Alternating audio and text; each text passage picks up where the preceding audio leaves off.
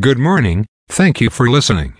I will bring you up to date on various stocks, bond, currency and commodity price changes and give highlights of today's news. Please subscribe to the podcast for automatic downloads. As of 7:53 a.m. stock market futures are lower. Standard & Poor's Toronto Stock Exchange Index futures are down 1.4 points to 1,217.9. Standard & Poor's 500 futures are down 2.25 points to 4,525.25. Nasdaq futures are up 3.5 points to 15,899.25. VIX futures are down 0.05 points to 14.85. Asia and Europe. The Nikkei 225 in Japan was down 215.2 points to 33,388.03. The China CSI 300 was up 8.25 points to 3,576.32. The DAX in Germany is down 60.51 points to 15,858.65.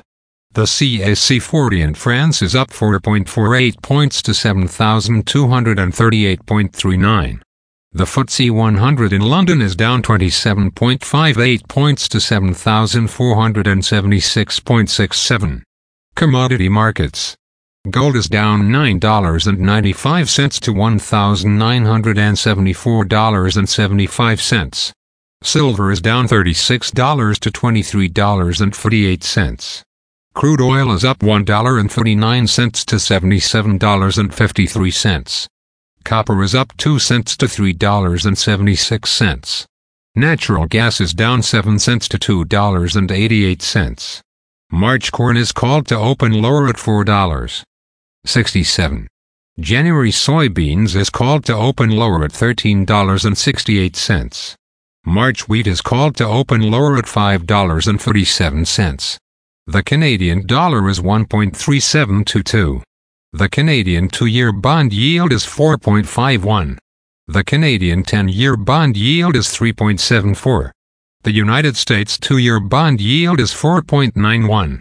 The United States 10-year bond yield is 4.47. Bitcoin is at $37,149.20. Highlights of today's news. No Frills reaches deal with union to avert strike in Ontario. Eurozone construction output up by 0.4% in September. German producer prices down 11% in October. Bank of China leaves interest rates unchanged. CRA claws back $458 million in pandemic-era wage subsidies after partial audit. Again, thanks for listening. For automatic downloads, please subscribe on a podcast app or platform. And please consider leaving a rating on the podcast app or platform. It helps grow the show. Thank you.